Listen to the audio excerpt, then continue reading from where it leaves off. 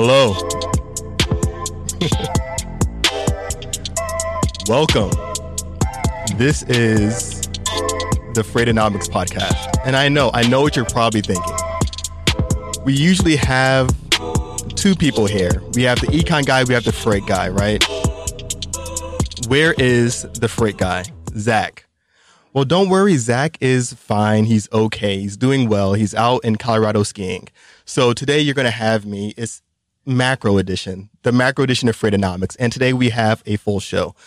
We are going to be taking a little bit of a departure from our typical Freightonomics series that we had going on, where we're going over the different components, slowly building up to introductions to the freight industry. But now we're doing something a little bit different, right? So we're going to do, I'm off the reins here. I'm off the rails, so to speak. It's econ time. And so what we're going to do is go over a slowing economy, right? So it's no secret by now, everyone understands that 2019 was a slower year. And that was for the general macro economy, but also for the freight industry. And the freight industry is a lot different from the overall economy. And we all know this. And so the thing that we're going to focus on today is how to navigate in these slower economies, how to really be profitable, how to optimize your gains in slower freight economies, and really how to prosper and how to really be able to accelerate when the time is right and how to make moves and how to pivot correctly. And so quick backdrop. So before we bring in our first guest, because we're going to have a panel of guests today. And so quick backdrop, overall macroeconomy throughout 2018 was robust with especially a lot of manufacturing production going online. We saw a lot of consumer activity. 2019, vastly different. A lot less manufacturing. Consumers are still strong, but not as strong as in 2018.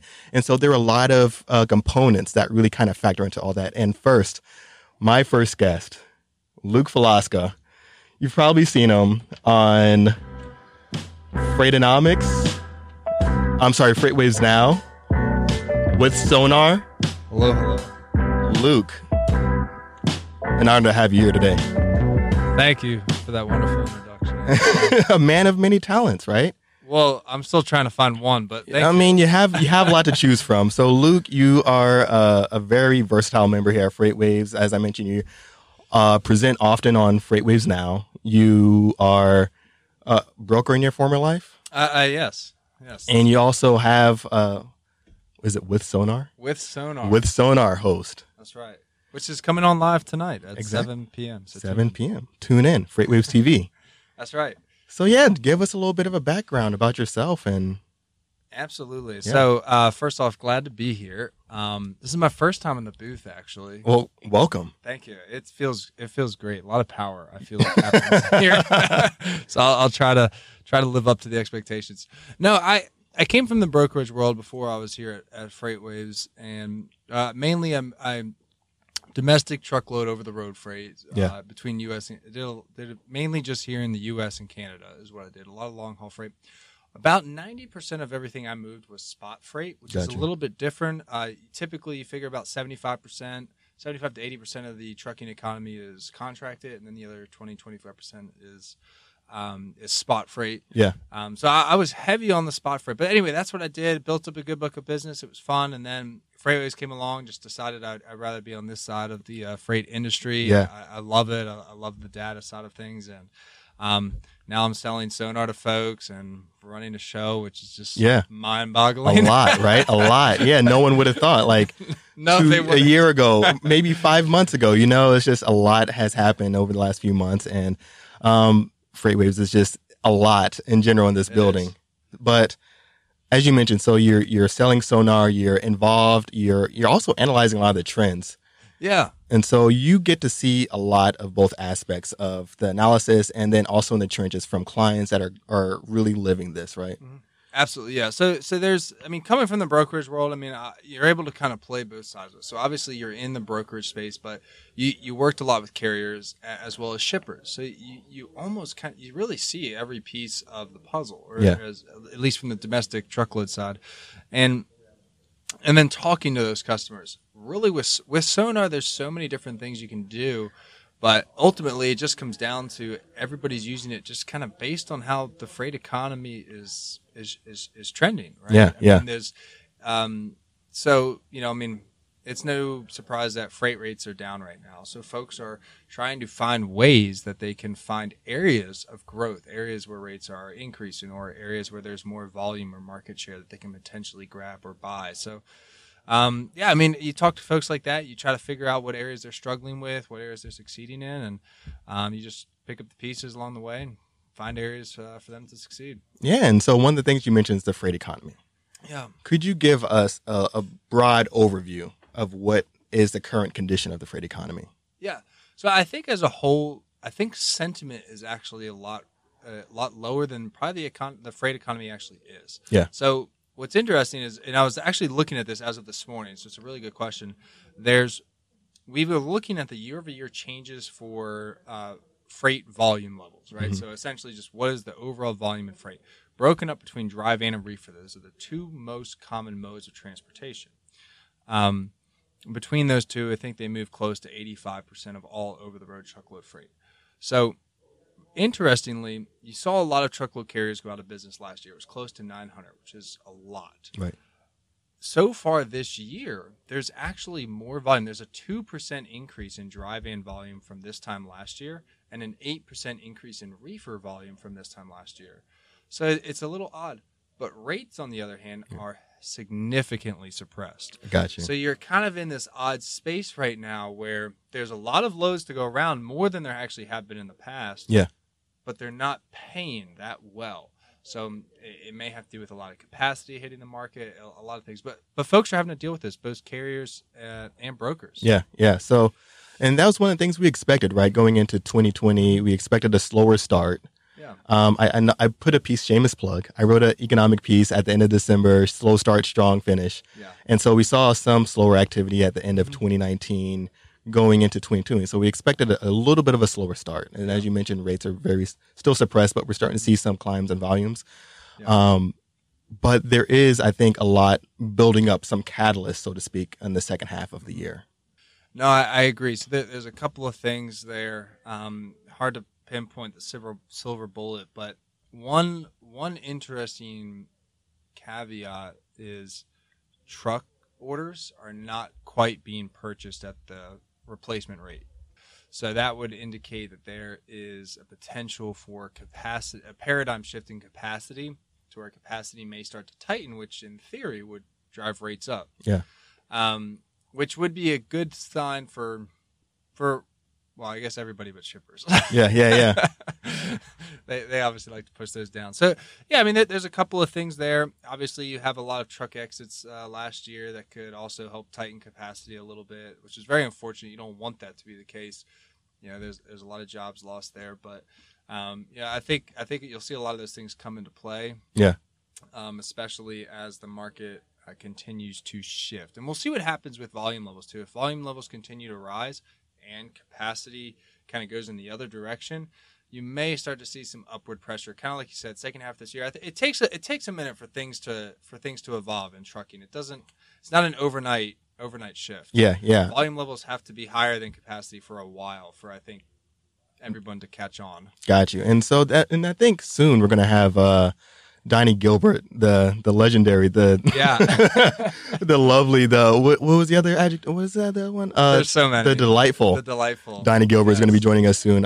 He has a lot of experience and in the trenches as a broker as well, operating during some of these down times. But so what are some of the, I guess, points that you're able to really kind of help with your clients on being able to pinpoint and opportunities during these downward times? I'd say a perfect opportunity is this. Listen, you can't change the fact that rates are down. Rates are down. Sure, there are some areas where there are better opportunities relative to the rest of the market, but the reality is rates are down. So you have, and with brokers, carriers got suppressed all of 2019, and essentially they've been suppressed for so long, they're pushing back on brokers. So brokers are being pushed down from shippers and up from carriers, squeezing their margins, which we're seeing. Right? I mean, C.H. Robinson is a perfect case. Their margins were actually lower this year. Last quarter. So that's happening across the board. What you can do, though, is since volume levels are actually a little bit higher, but rates are continuously being suppressed, we'll see if they find a bottom here. It looks like they might be, but only time will tell us.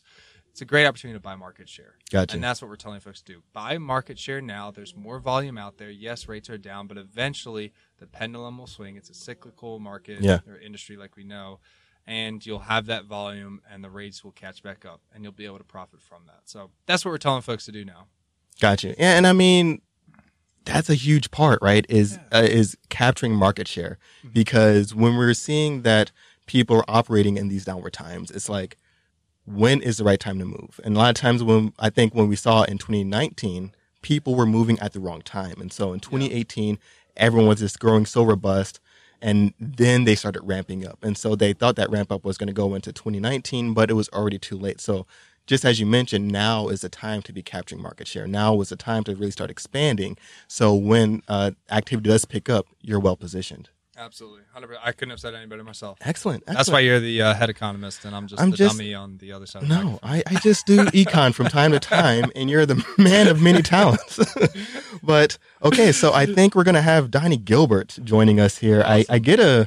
Am I getting kicked out? I know you're not getting kicked out, but I think Donnie Gilbert is with us here somewhere soon. Donnie, are you watching the live stream? Where are you? He's too busy being successful, is what it is. Well, I know, but he's the lovely Donnie Gilbert. He's here. He's coming. All right. Come on in. Get in here, Donnie. Oh, my goodness. Morning, gentlemen. Donnie Afternoon. Gilbert. Come on. You can't hear him. There's nice music playing. You're welcome. Oh, no, you're here. Are we live? We're live. We are live. We're live. And Donnie, one of the things that I was mentioning was that you are a man that is known by many things. The lovely Donnie Gilbert, the delightful Donnie Gilbert. That's all you. You did all this to me. But what Luke and I were talking about here is the comparison of how to operate, or I should say how to operate in different markets in the freight economy. And so you've seen up times, you've seen down times on the broker side of things. Yes. And so I'm curious to just kind of get your feedback on how should a broker operate? How should a brokerage operate during a downtime right now? You better get on the phone. All right. That's for sure. Get on the phone. It all depends on, during the market conditions, do you need the truck or does the truck need you? Yeah. And right now, a broker operates both as a shipper when they're selling the load to a truck. Yeah. And of course, like a carrier when they're trying to get the loads from the shippers. So right now, acting as a carrier, they need to get those loads from the shippers. And the shippers, since there's an abundance of capacity, they're letting trucks call in, because when those trucks are calling in, it's a lot easier to push those rates down. So number one, you have to know the market conditions of where you're picking up and where you're going. Yeah. Because you got to price this right. Margins are very narrow and they're very tight. There's no room for error. And it's basically a learn by mistake type market. So they need to acquire the freight, and that's the very first thing. And that's where you have to get on the phone every morning, first thing, with your current shippers. Yeah. And be begging them for freight and be checking with them throughout the day. Plus, you need to be exploring the other markets. You have to get out of your comfort zone and operate in markets that you've never explored before. Okay. And again, that might be learn by mistake again. So, I did this many different cycles during the last 15 years. Yeah. And one thing that's different now versus the past 15 years is our product like Sonar. Yeah. It's been a guessing game as to what directions rates are going, how the markets are doing in different markets. And now you can actually look and see which direction rates are going in the markets, which can actually make it a little bit easier, but it's still difficult. But at least I know which direction the markets are going. Gotcha. And one of the things you mentioned is margins. Yes. That's going to be the name of the game in a down market, right? Well, it's always the name of the game. Yeah, yeah. You don't make margins, you're not going to be open. Yeah. But margins are very tight. Gotcha. So what's really important, it's difficult to operate in a flat market because you have carriers trying to push their rates up and you have shippers trying to push their rates down, and they just keep squeezing because they're not really going either direction. And it's that margin that gets squeezed out if you're a broker. Yeah. So I found it easier to work either in markets where at least the rate's moving up some, or at least it's moving, or down. Gotcha. Because a lot of times in this type of market, in order to create your margin, you're going to have to push those trucks down. Yeah. So wise decisions on the loads that you choose, but sometimes you may not have decisions because there's nothing else to book. Gotcha. If a broker is not booking freight, Yeah. they can't make any money. You have to have freight. Right. So there's a lot of difficulties right now. So you really have to get aggressive. You really have to get out there. You really have to be a go-getter, get on the phones, and step out of your comfort zone. Gotcha. Wise words, ladies and gentlemen. So one of the things that the other aspect is Luke and I was talking about was times of growth. What's the shift when we have times of like we expect there's going to be a lot of growth? How do we prep for that? All right. So there are exciting times when you start shifting from where we are now to these times of growth that you're talking about. Yeah. Now you talk about it on probably more of an economic level, Sure. but we actually see these little cycles happen, and it's between like first quarter and second quarter in markets such as Lakeland, Florida. Yeah. So they're going to be one of the first ones, Miami and Lakeland, that start switching over to produce season. And that's the difference of you calling out for freight versus you start seeing the driver start calling in, Gotcha. trying to pick up loads and trying to increase. And you just have a different feel of what's going on when you're making those phone calls. Right. You'll realize if you're giving those prices and that shipper who's questioned you, talked to you, you've begged him for this price, you've pushed him up, all of a sudden starts accepting that price a whole lot faster. Yeah. It's because rates are moving up and you might have just underpriced your freight. So you'll see stuff like that, and that's your first clue is when their response time to your rate is just really quick. And that's because they've called around and now you're cheaper than everybody where you were pushing the rates up. And so you'll see a change. You'll see a demeanor in the drivers. You'll see, and of course, the drivers will be getting a lot more excited. They'll be pushing their rates up. And then you'll see the struggle start hitting the shippers. And you got to pay attention of the demeanor of both the drivers, carriers, and your shippers that are on the phone. And then, of course, I had the ability to watch not only with the rates that I was booking trucks with, but also watch your colleagues where you can pull up similar lanes and start watching their rates as well. And you'll start seeing them start jumping up $50, $100. Yeah. And that's how I figured out before Sonar that the market was starting to move. Gotcha. So now I can see it really within 24 hours. And when I start seeing it moving, I'm going to start pushing my shippers up. Now I have the ability to, instead of waiting on a rating tool to start a rating tool will be probably showing the carrier who's then repricing me. And that could be 10 days later. Gotcha. Now I have the ability to start pushing my rates up to my shipper 10 days earlier, which is being more proactive than reactive. Yeah. And that's what's really going to help me out, in years like which we hope to see this start probably in July, August, really for fourth quarter.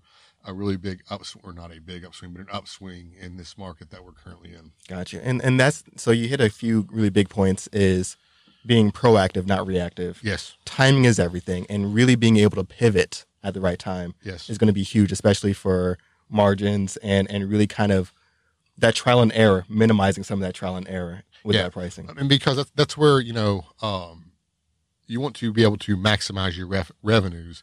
And by maximizing your revenues, by one, getting the best price from your shippers, but you also want to get the most advantageous price from your carriers. So you can actually work on increasing margins on both ends. Yeah. So if you get a little bit more from your shipper and you're able to control your carrier costs a little bit better, and that spreads can really increase when you're able to know the market conditions of not only the market that you're picking up in, but also the market condition that you're delivering to, because that's what the carrier is looking at, and that's the way they're pricing it.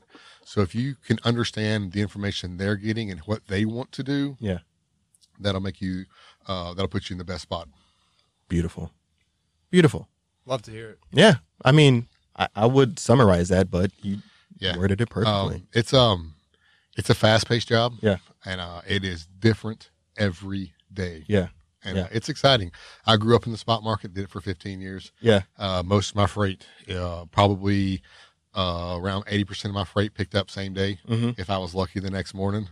So you really have to be on the spot when you're booking freight in that manner. Gotcha. Because we all say that we're great and we all made a lot of money here and there. Yeah. But we also all took a lot of losses. Too. Right, That's right. how we learn. Right. Right. And I have some horrid memories. Yuma, Arizona to Denver, Colorado. And I booked 2 of those and I lost big money on both. Care to share a number? Huh? Ooh, okay. Well, a rating tool. You can give us a range. A rating tool said $2,800. I booked it for almost $39. So I was doing. I'm looking at $1,000 margin. I was like, Oh, that's yeah. what you charge the shipper. Yeah. So Okay. pick up same day. Capacity had swapped over in Yuma. Now it was 3:00 here on the East Coast, but they're a few hours behind. Yeah. I booked them for $44.50 and $46.50. Oh, that hurts. Yes. Thought you were gonna have a nice payday. And went the other way. But that's the way it is. That's the way it is. It's happened before. Some days It's happened you to the best of win. us. Some days the driver wins. Oh. And that day, Yuma's a very secluded market, so you can't really pull capacity from anywhere. And I rolled the dice. I thought I was doing well. The markets had shifted. Of course, a rating tool is 7 to 10 days old, and I played the game. But I opted. I knew it was going to be tight. I knew it was going to be tough, and I really took a beating that day. And I have never priced it. I'm still trying to seek my revenge on that lane. Excellent.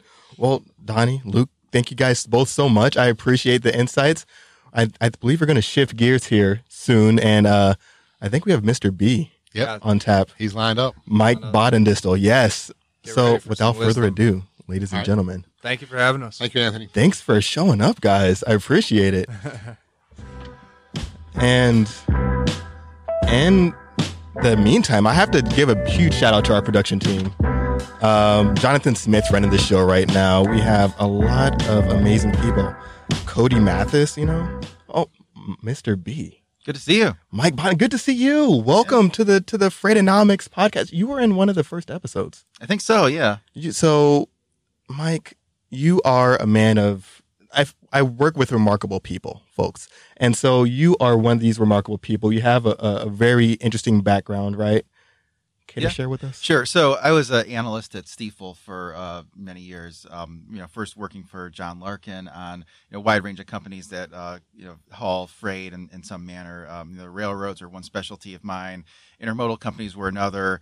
Also followed some trucking logistics companies with him, and then more recently rolled out my own coverage of the equipment companies, the companies that manufacture trucks, rail cars, components that go into those things, that lease rail cars, that are involved with selling trucks. So it's actually touched a wide range of companies in transportation and logistics.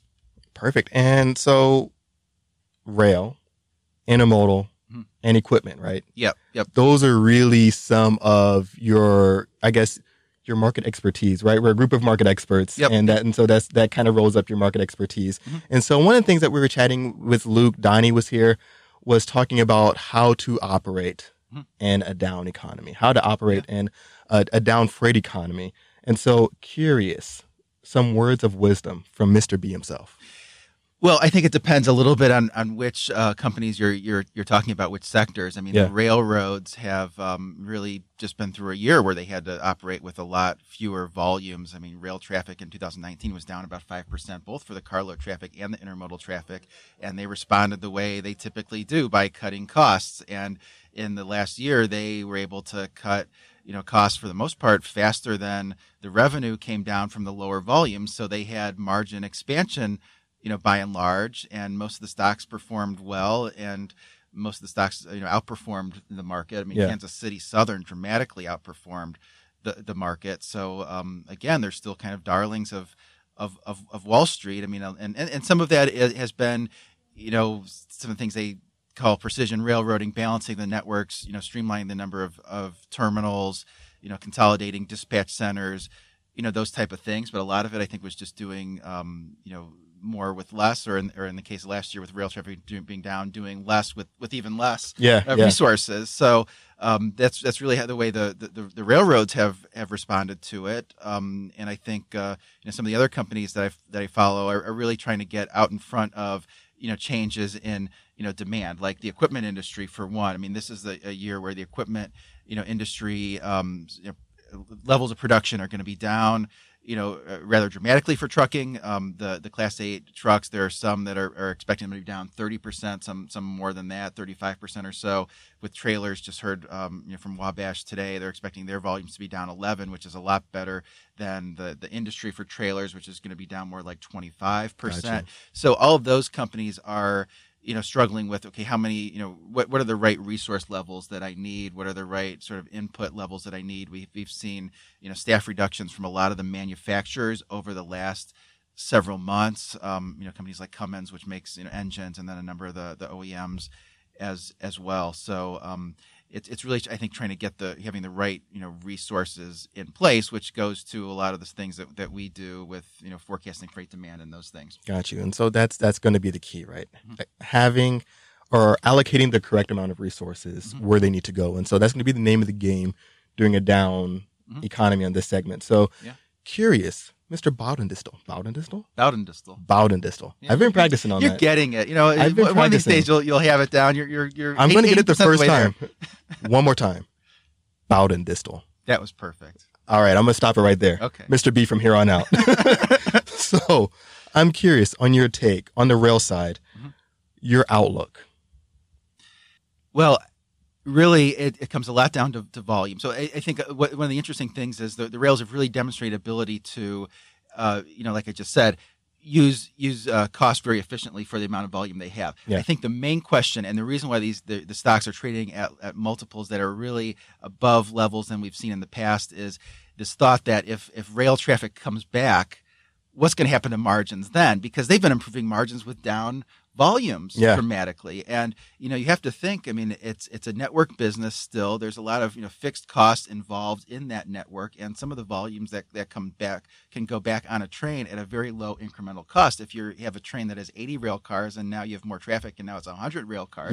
There's not a lot of extra costs involved in that. A little bit of fuel, but not much. A little bit of equipment rents, but the crewing costs are the same. I mean, most of the costs are fixed. So a lot of that should come in at a very high incremental margin, and I mean it's could see greater records from the rail industry. So I think that's why the stock valuations are where they are. I think there's a lot of optimism there, and some of the rails are saying, well, we're past the worst in terms of volume, and going forward, volume should be up. Now, some are saying it should be up if you exclude coal, which is going to be a huge drag, particularly for the Eastern rails this year.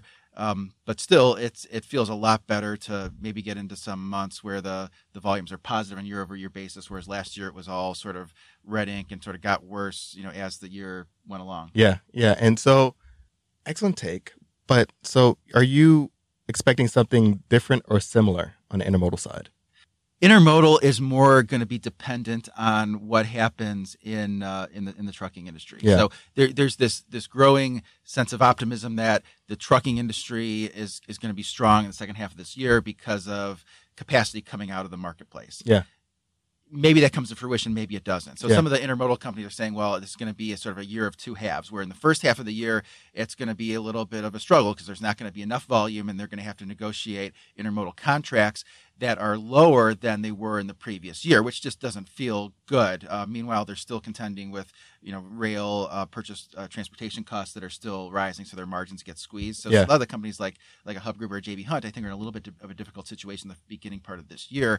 It's a question of, if this trucking capacity crunch and the pricing really does come to fruition, it's going to feel really good to be in the intermodal industry later this year. Yeah. Because their price, they'll get pricing. The volume will be there as well. It'll be sort of an outlet for some volume that maybe there's a shortage of trucking capacity for, particularly in the longer haul lanes. So and that could lead to stronger contract pricing, next year at this time. So I think there's, that one is maybe a little bit more uncertainty because who knows if that's at this point, if it's really going to come to fruition. Sometimes if everyone expects the trucking, industry to tighten, maybe that leaves some of the capacity, hang on for a little bit longer because they're expecting it too. And they want a piece of that action. Right. And so that uncertainty, does that also extend into the equipment side of things? I think it does. I think on the equipment side of things, the equipment tends to follow what is happening in the trucking industry, particularly spot rates. I think there's little question that equipment production will be down in 2020. And a lot of that's just after record or close to record levels in 2018, 2019, and then there were also strong production in 14 and 15. So really, 4 of the last 6 years have been very strong from an equipment standpoint. So there's enough equipment, and with the equipment, the main question I think is when you think to later this year, when we get into October, November, is there going to be a surge in orders, or is there not going to be? I think you can make the case a little bit, either way, and I think a lot of that is going to depend on whether or not we see the trucking market start to improve. But either way, for the equipment companies this year, 2020 is going to feel like a little bit of a slog, because it's just not fun when your revenue is down 30% or something like that. Yeah. Right. And so one of the things that you just did throughout your synopsis, brilliant synopsis, by the way. Thank you, Mr. B. It's always feel enlightened when I hear your takes. You gave us an awesome breakdown of actual results. And so previously we just had, Luke and Donnie talking about their past experiences and some anecdotal stories. And so you're giving us some of the real world. And so I think Seth Holm is out here ready to go with us. Seth, is Seth here? Seth, you going to join us? I don't see him. So Seth Holm, I think, is here. There he is. And he's going to join us. And oh my goodness, this is a lot of intelligence that I'm sitting next to here. Seth, another brilliant man here at FreightWaves. So we have a former buy-sider and a former sell-sider. Yeah, that's right. In the same room. So Seth, I don't know if you need an introduction because your name is all over the place, right? You're really popular with the white papers. You really head up a lot of our research stuff. You have an excellent background. Also a former hedge trader. Yeah, that's right. So like Mike said, I was on the buy side. So I worked at a hedge fund for about 10 years. I'm really a stock guy. Funny enough, I did consumer and telecom, media, and internet and technology stocks. Yeah. So I knew a lot about that space. Got to FreightWaves a little under a year ago now. So now I'm doing transportation. And I am part of the Freight Intel group with Kevin Hill and Andrew Cox. Yeah. That is actually now part of Passport Research, which, we have a new offering for, and we're putting out stuff all the time. And so, recently I put out 3 or 4 papers. I did one on the XPO spinoff, which I know we're going to talk about. I did one on detention time and trucking. I just did one on that'll be coming out this week on freight brokers and how they performed in the current fourth quarter earnings and all that kind of stuff. So really looking at transportation, you mentioned transportation overall, not just one particular component, but really analyzing, doing that deep dive and giving us actionable or really insights that you can't really find anywhere else. That's right. I mean, I do all things, but, like Mike knows so much more than I'll ever know about intermodal. My strong suit, like a lot of people at FreightWaves, is probably trucking. But we do lots of other stuff as well. Right. And so one of the things we're talking about, actual real world instances of companies performing in a down market. And so one of the companies you just mentioned, XPO. Yep.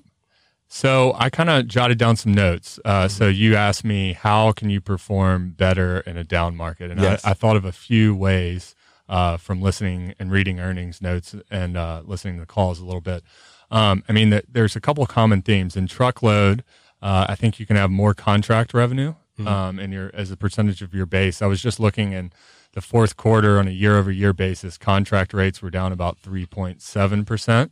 Whereas spot rates were down like 13%. So if you're playing the spot market, if you have greater exposure to that, you're going to have greater revenue declines. The other thing you can do, another common theme that I saw from a lot of the truckload guys is the more dedicated exposure, the better. So dedicated, that's been a very common theme. Dedicated is generally up year on year, as opposed to pretty badly down for the other segments. Although I did read a piece from Todd Maiden that he put out from the Stifel conference yesterday where the Werner CEO commented that because Dedicated's been so good, that there's a lot of people rushing in and putting pressure on those bid prices. So that's another way. And then the two other ways I sort of came up with are, let's see if I can remember them. So Zach Strickland wrote the chart of the week. Yeah. So the wholesale rack prices have been coming down aggressively, like 40 cents in the last week, whereas those retail gas prices are sticky high. And so those net fuel surcharges are going up. So like wholesale rack prices, I think we're down 13%, whereas the retail prices were steady. So that's 20% of a carrier's revenue that they spend on fuel. So that's another way. The other way you can do is you can reduce headcount, right? Yeah.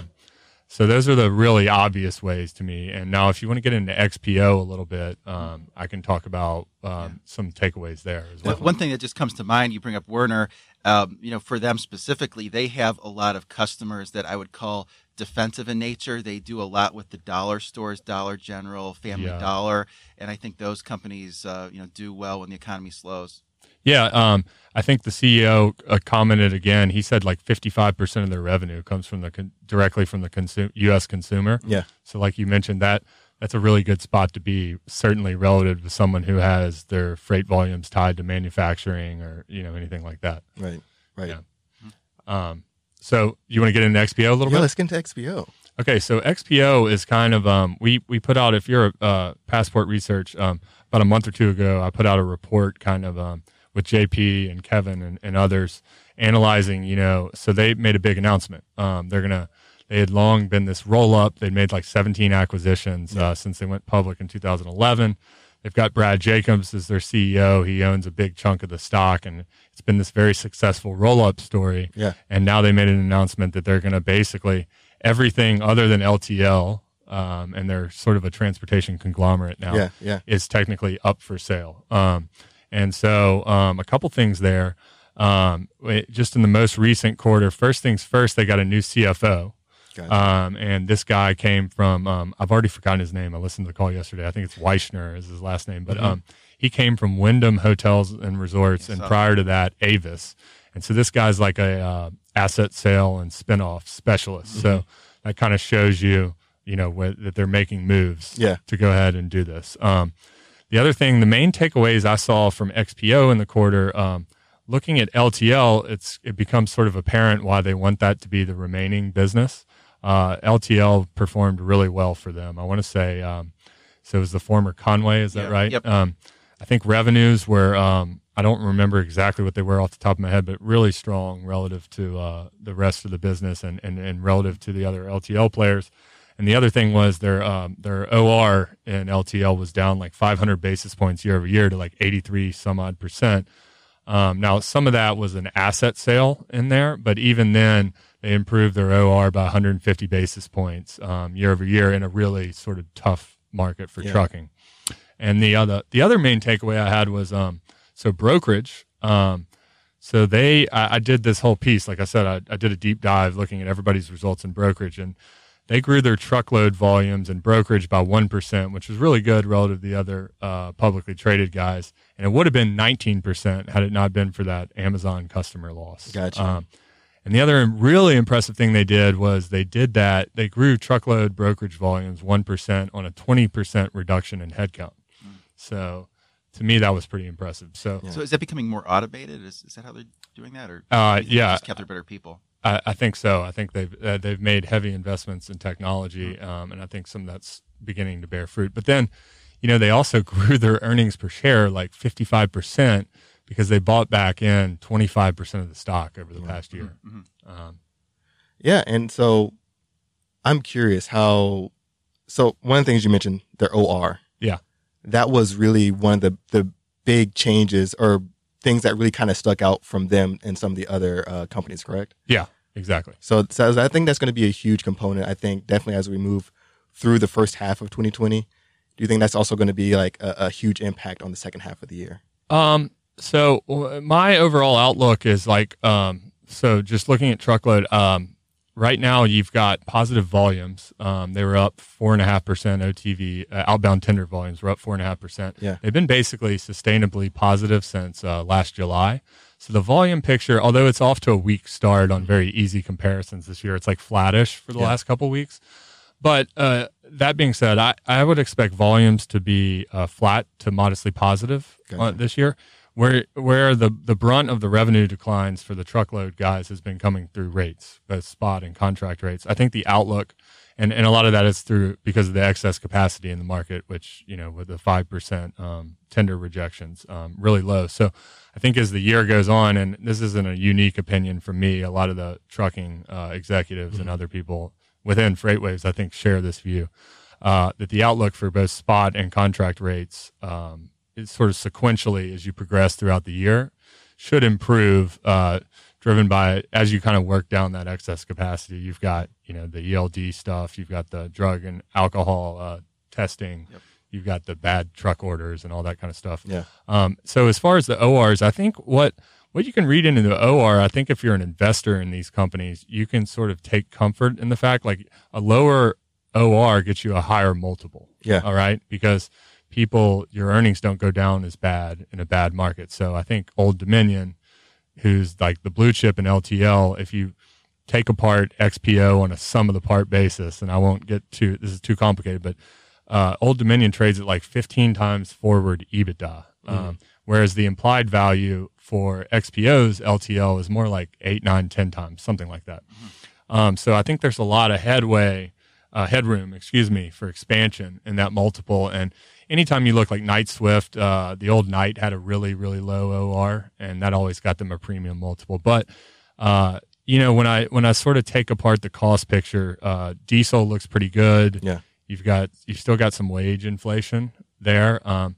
But I think the natural lift to ORs is just going to come from better volumes and better revenue, honestly. Gotcha. Yeah. Seth, amazing. Yeah.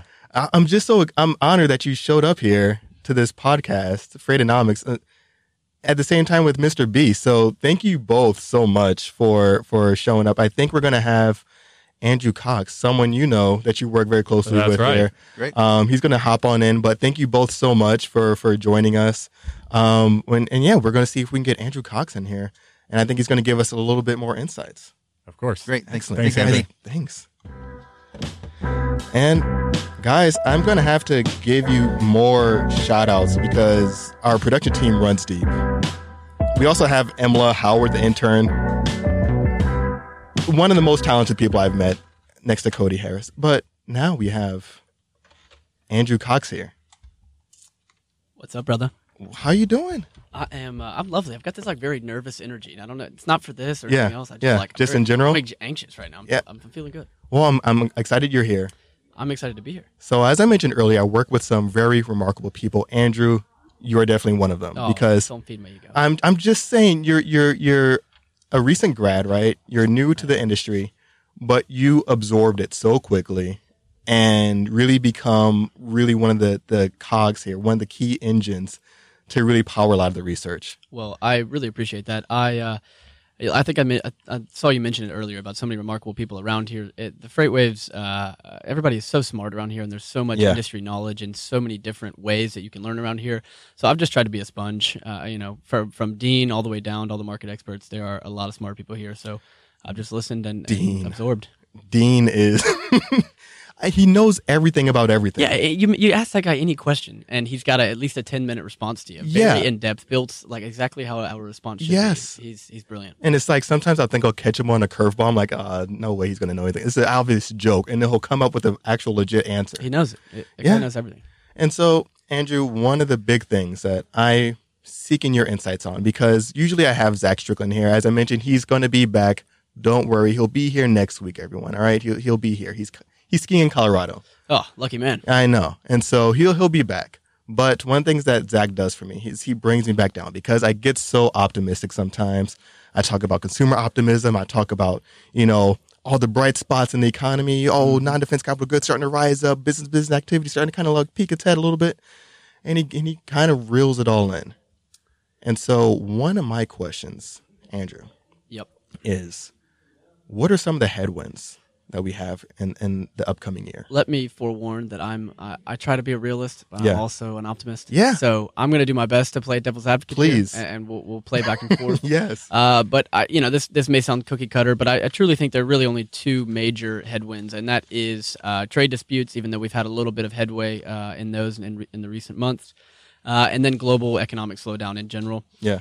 We can start with whichever one you want. We can start with trade. Yeah. There's been the two trade deals that have gotten done in the last month or two. The USMCA, which is, in my opinion, and a lot of people's opinion, just a glorified maybe cover change, putting a hardback on the on NAFTA and rather than having it in a softback. Not much change there. And then you also have the Phase 1 trade deal, which was a big step. We kind of posed it on our podcast the other day on a Great Quarter Guys whether we ever thought there'd be anything past this. Would there ever be a Phase 2, Phase 1B?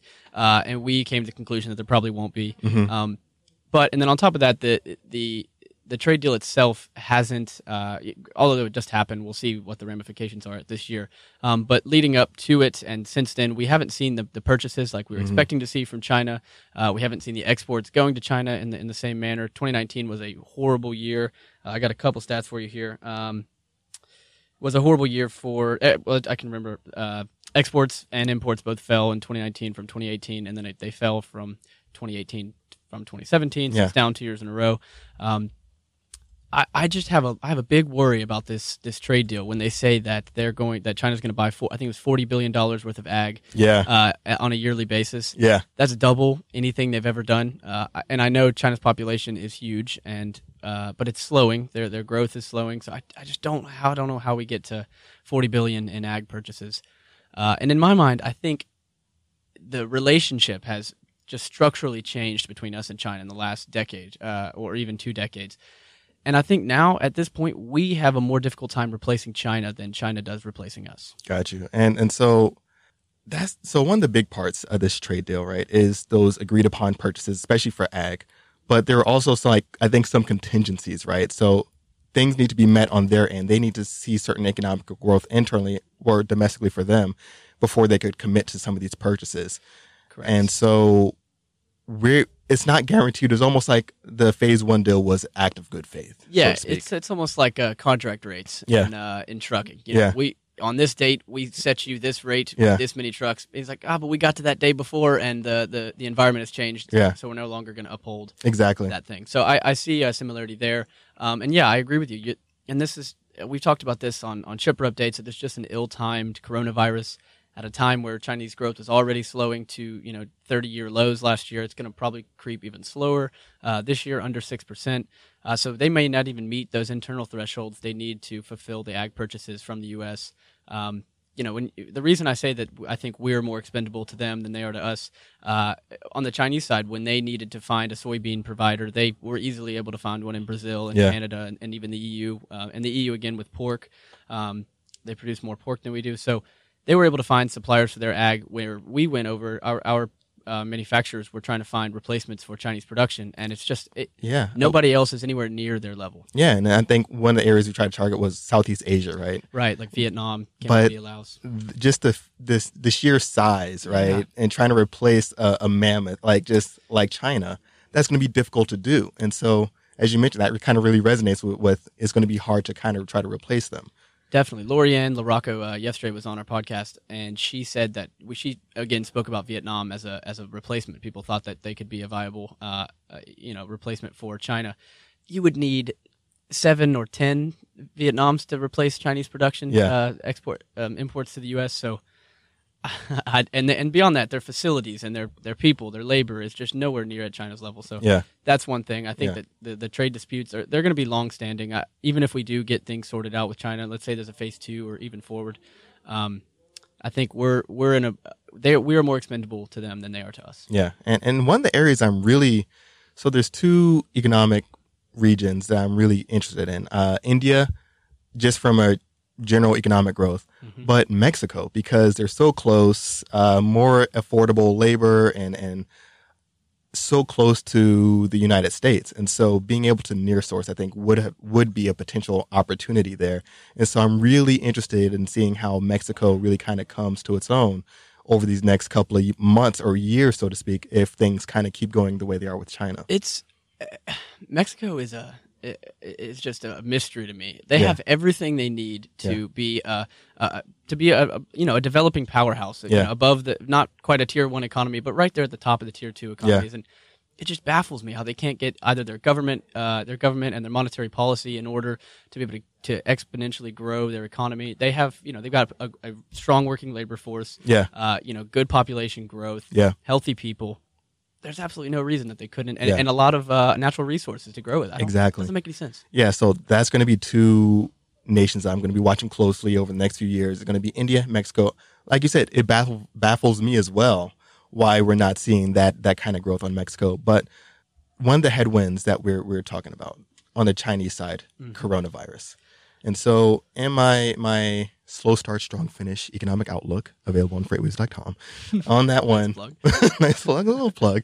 One of the things I mentioned there was a Black Swan event. And so this has without a doubt been a Black Swan event. Yeah, and it's just so ill-timed. Like you've got good timing on the fact of when it first happened. For the factories were already typically shut down during the Lunar New Year time. But that is a time when all the Chinese go out. They travel to see their families. They eat out. They buy luxury goods. They spend so much money on airlines and hotels, and it's a big time for Chinese tourism and economy. So now that that's been really strangled for the last few weeks, and it will continue to be strangled. This is I think we're going to see Chinese GDP in the very low. I mean, as low as like 2-3% for the first quarter. Yeah, if they report it.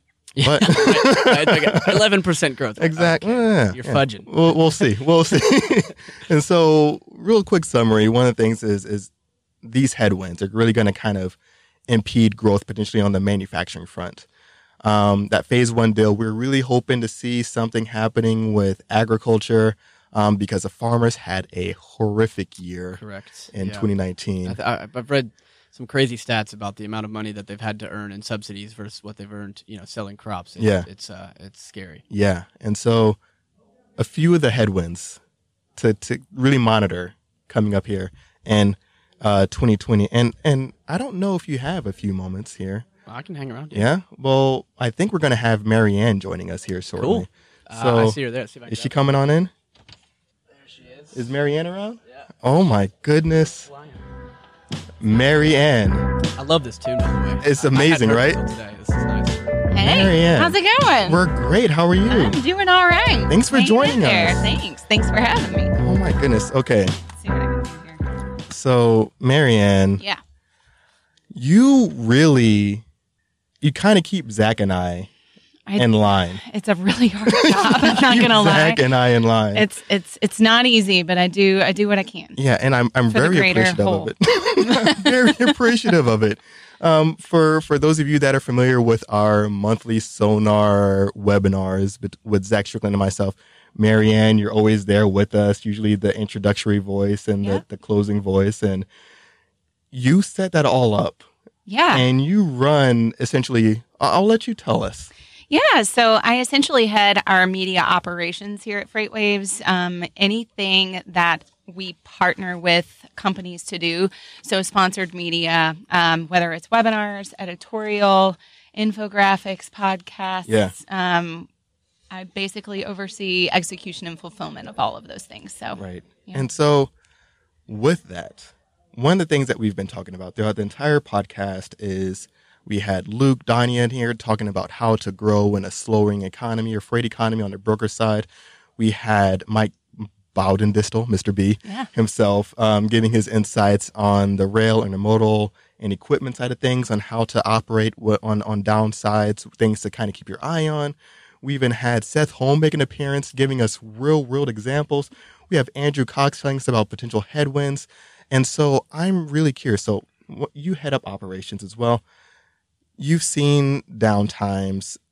I'm curious, what kind of campaigning should someone consider, or really, what should be the thought process during the downtime? Yeah, absolutely. So typically what happens when funds are low, people are just concerned about sales. Yeah. However, counterintuitively, I guess, marketing is usually the first thing to go.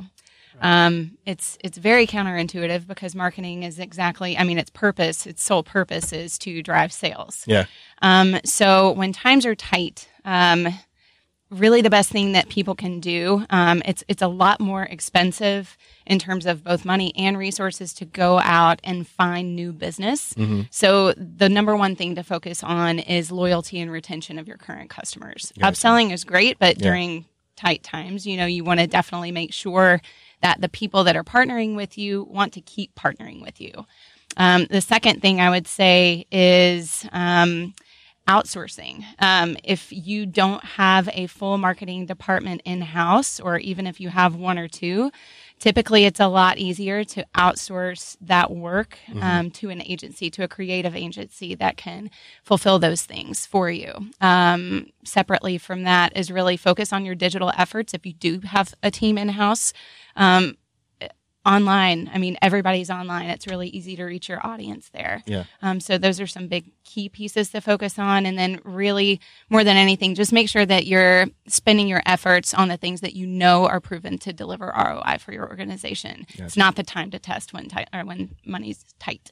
So ROI, that's huge. And you mentioned digital marketing as well. Sure. So I'm guessing that's a huge factor into ROI potentially on that digital side. Yeah, absolutely. It's measurable. Yeah. Right. Yeah. So anything that's print, anything that's, out on a billboard, there are ways that you can get a good sense of, how well they're performing. But if you want true measurement to be able to justify investments, digital's the way to go. Yeah. And so I'm guessing ROI is really also going to be the mindset, right? Absolutely. Throughout downtime. It's all about your data. Yeah. And we're all about data here at FreightWaves, Yeah, so yeah. it makes a lot of sense. Your data and your ROI, what are they telling you about what your efforts are doing? That's where your mindset needs to be. Focus on the things that you know are driving value for your organization.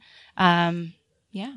And so, Andrew, enough of this down talk, right? Enough of all Get this. back to the optimism here. Let's get back to the optimisms. All right. So, Marianne, here's the scenario. Okay. I'm seeing the market turn, Okay. right? Yep. What is my shift in times of upturn on a kind of campaign mindset? Are you asking what to focus on? Yes. Yeah. Well, when times are good, that's the Yeah. time that you can kind of, it's important, first of all, to plan ahead. Yeah. If you have data available that kind of gives you an idea of where the market's heading, read that data. You can kind of see trends that point toward an upward slope, hopefully. Yeah. That's kind of it, that will help you to know how to plan out your investments. If you have something that is a little more money or resource intensive, you can start to integrate those things as things start to trend upward. But yeah, like I was saying, while things are down, focus on the less. Maybe. No, I was just gonna say, the old stock market saying, it's like be greedy when others are weak, or when others are not. Do you think that holds for like a marketing aspect when you can kind of feel something coming on the upside? Maybe it's 6 months or a year out. Do you think that's a time at which you try to ramp up things while others are still behind the ball? Is that a good time to try to gain some market share? Yeah. If you have the information that's pointing to that, I would say absolutely. If nothing else, it's going to give you more of a competitive advantage to be able to kind of read those trends and what's happening. Yeah, and I think that's really been a huge point from everyone that I've heard so far, is really kind of trying to expand that market share and really kind of capture more of the market. Yeah. And as you mentioned, that you really honed in on also focusing on your existing clients, your existing partnerships. And so I think that's words of wisdom. Oh, agreed. Thanks. To take throughout life. Yeah. Yeah. So, Marianne, the other thing is, we've seen you. Andrew, you're probably not ready for this, but he's not. Okay. I've seen you both in the comments and also in person. I've let you down a lot. Yeah. So Andrew, usually at the end of these with Zach Strickland and myself, I have a hot take. It didn't start out as a hot take. It's just going to be a thing that Zach and I disagreed on. Okay. But it turned into me having a hot take and it being unpopular opinion. Okay. And I am batting 0% Yeah. with Marianne taking my side on any of those things. Anthony, you like to be kind of a contrarian. That's the thing. You a new perspective. I don't I know appreciate that I would Thank call you. it that. I don't know that I would call it new perspective. Yeah. I think it's. I just. Just I don't know. a blurry one looking in the opposite direction. Exactly. Yeah. Just like, you know what? This view isn't all that bad. It's just a little blurry, but But I digress. Yeah. All right. The thing, Andrew, Give us the hot take. Marianne, No, and I don't even think this is a hot take, really. All right. it's not. California is overrated. No. California is overrated. I'm giving you an outsider's perspective. I've Yeah. never been west of Colorado, so Okay. whatever I say after you guys give your opinions, Mhm. take it with a grain of salt. Please. Before he even gets started, I'm just going to apologize on behalf of Freight Waves to anyone from California who may be listening. I spent a great deal of time there myself. Go ahead. Yeah. Give well, us.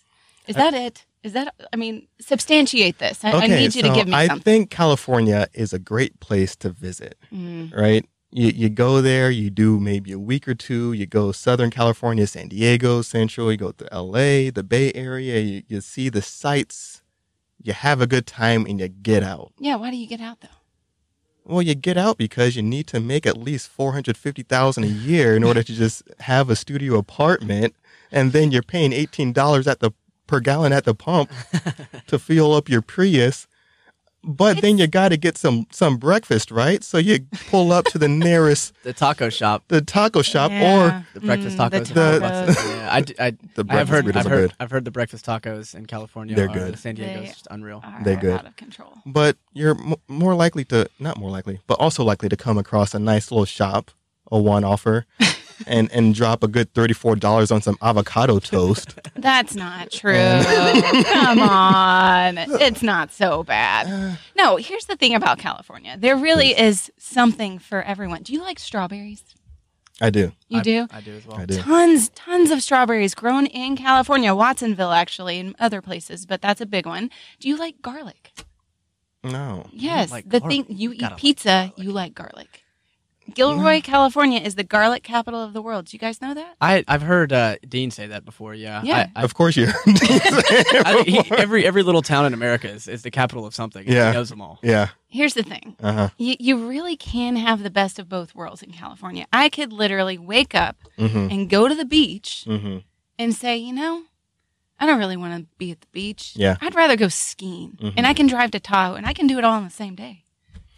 What can you... That's a hard argument. what I are think other that's- places that you can say that about? Arizona's pretty versatile because you can ski They're skiing in They're- Arizona. I don't know about You can that. ski in I Arizona, don't know about that. What, and then sand skiing. there's like you go up north in Arizona. There's mountains, there's snow, there's Sedona, Flagstaff. You have a good old time, snowboard, all that stuff. Come on down. You can find greenery in Arizona. Hard to believe, but then you also have the desert landscape and get right back to the 70s, 80s at a fraction of the price. And do you like wine?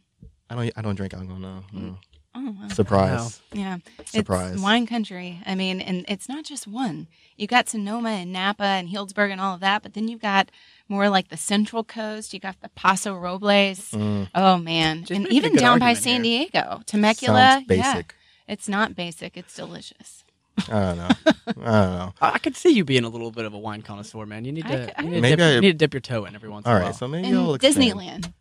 Okay, Disneyland. I've had good Here we memories go. at All Disney. right. We're ending on a high note. Back to visiting. I can visit. Okay, so I think the middle ground is I can visit, but maybe I can't live. It's a good place. That's kind of how I am with New York. Yeah. I absolutely love New York. I would live in New York, but I wouldn't want to work in New York. I think there's a big difference there. Working 80 hours a week, Yeah. getting your teeth kicked in by the Yeah. New York speed. I wouldn't like that. I feel like California would be a similar thing. I've done The both, and I regulations. loved both for very different reasons. But yeah, I mean, at the end of the day, Mm-hmm. taxes, Yeah.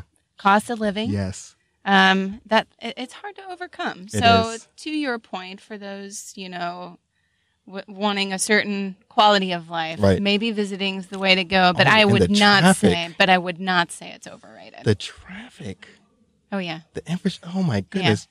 I've seen horrific pictures. Yeah, I mean the traffic's so bad. Elon Musk decided he's going to start building tunnels under. Exactly. He was sick of it. All right, so I think this is the better arguments than Zach. well, I think you and Zach agree. You guys agree on a lot of things. We do, unfortunately, but not on food. not on food. Not on food. You're not allowed to talk about No, I food can't talk about food anymore, and I'm okay with that. But Marianne, thank you so much. Andrew Cox, thank thank you you so guys. much. Thank you, sir. And thank you all for coming and viewing this episode of Freightonomics. We're always streaming, and we're out. That was fun, guys. So I'm playing us out. Yeah, I really. We're still- I like your hip hop. Can they Yeah, see I us? mean, thank you. Yeah. Oh, Can yeah. they hear us? Oh, yeah, they can hear Well, us. watch what you say. Oh, yeah. This has been fun. This has been a great so time. that's I hope Zach appreciates what we've done. He is definitely And not it's hearing time. it. Yeah, I think it's off. He's on a slope somewhere. Beautiful snow. But I had a good time with you guys. It's good. Thanks for having me. Yeah. Whoever sold that beat royalty free was missing out. Full, right? Oh, my goodness. Thank you all. You really made the rounds today. I did. Yeah, I it did. was a revolving door. It Yeah, it's a was. carousel, and I thank you all so like much. What the truck? Yes.